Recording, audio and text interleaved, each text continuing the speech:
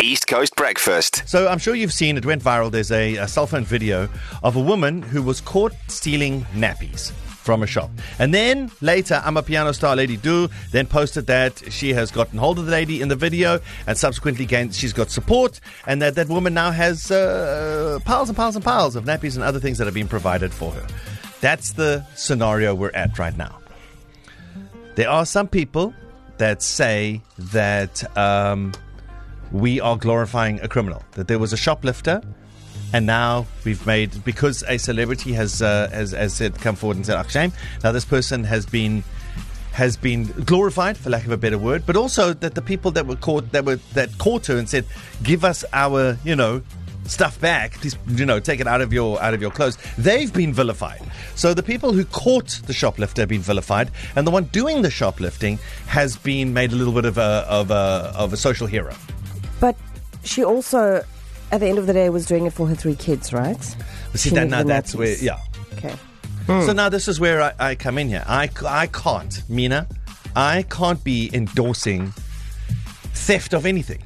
Whether you steal, property, whether you steal cars, whether you steal laptops, whether you smash and grab handbags, or whether you take stuff at shoplifting. Theft is theft. Yes. And we have a legal system for that. We have a police system. We have a legal system for that.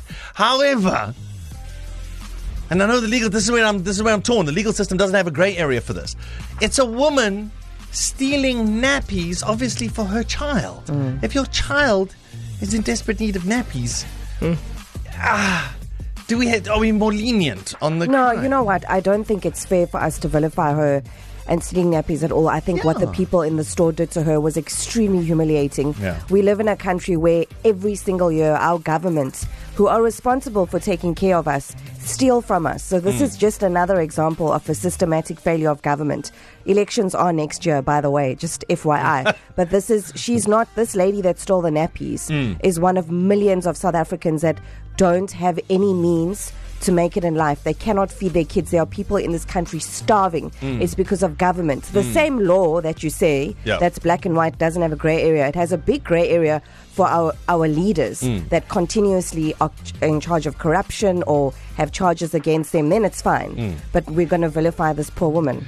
But now we also can't vilify those people. But because that same system of government that's failing has a police system which is also failing. Yes. And so these small retailers have to take policing into their own hands. Yes. And it's why you end up with gang justice and that kind of vigilantism.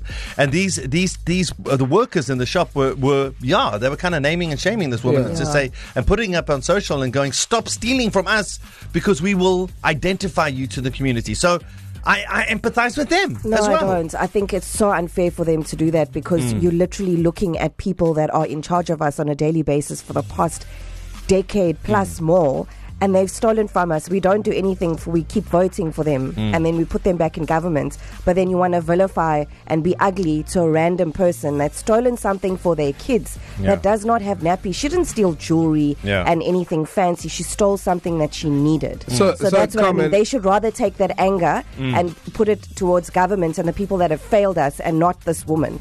So you would have just said slap on the wrist. Okay, listen, don't Not take even slap on the wrist. Give her the nappies. I would have done what Lady So, did. okay. I would have gotten her paid for the nappies. So I'm going to tell you what I think in a bit, but my question, Colin, to you is that, so part of the people that were looting, it was okay for some of them to loot because they needed the stuff. No, that was completely different. How This different? woman How wasn't looting. No, but I'm saying, but it was the- stealing at the end of the day. Guy has got a but point. it's not that was like mass looting. People were just doing Yeah, but that within as the a mess, there are theft. people that also need the nappies.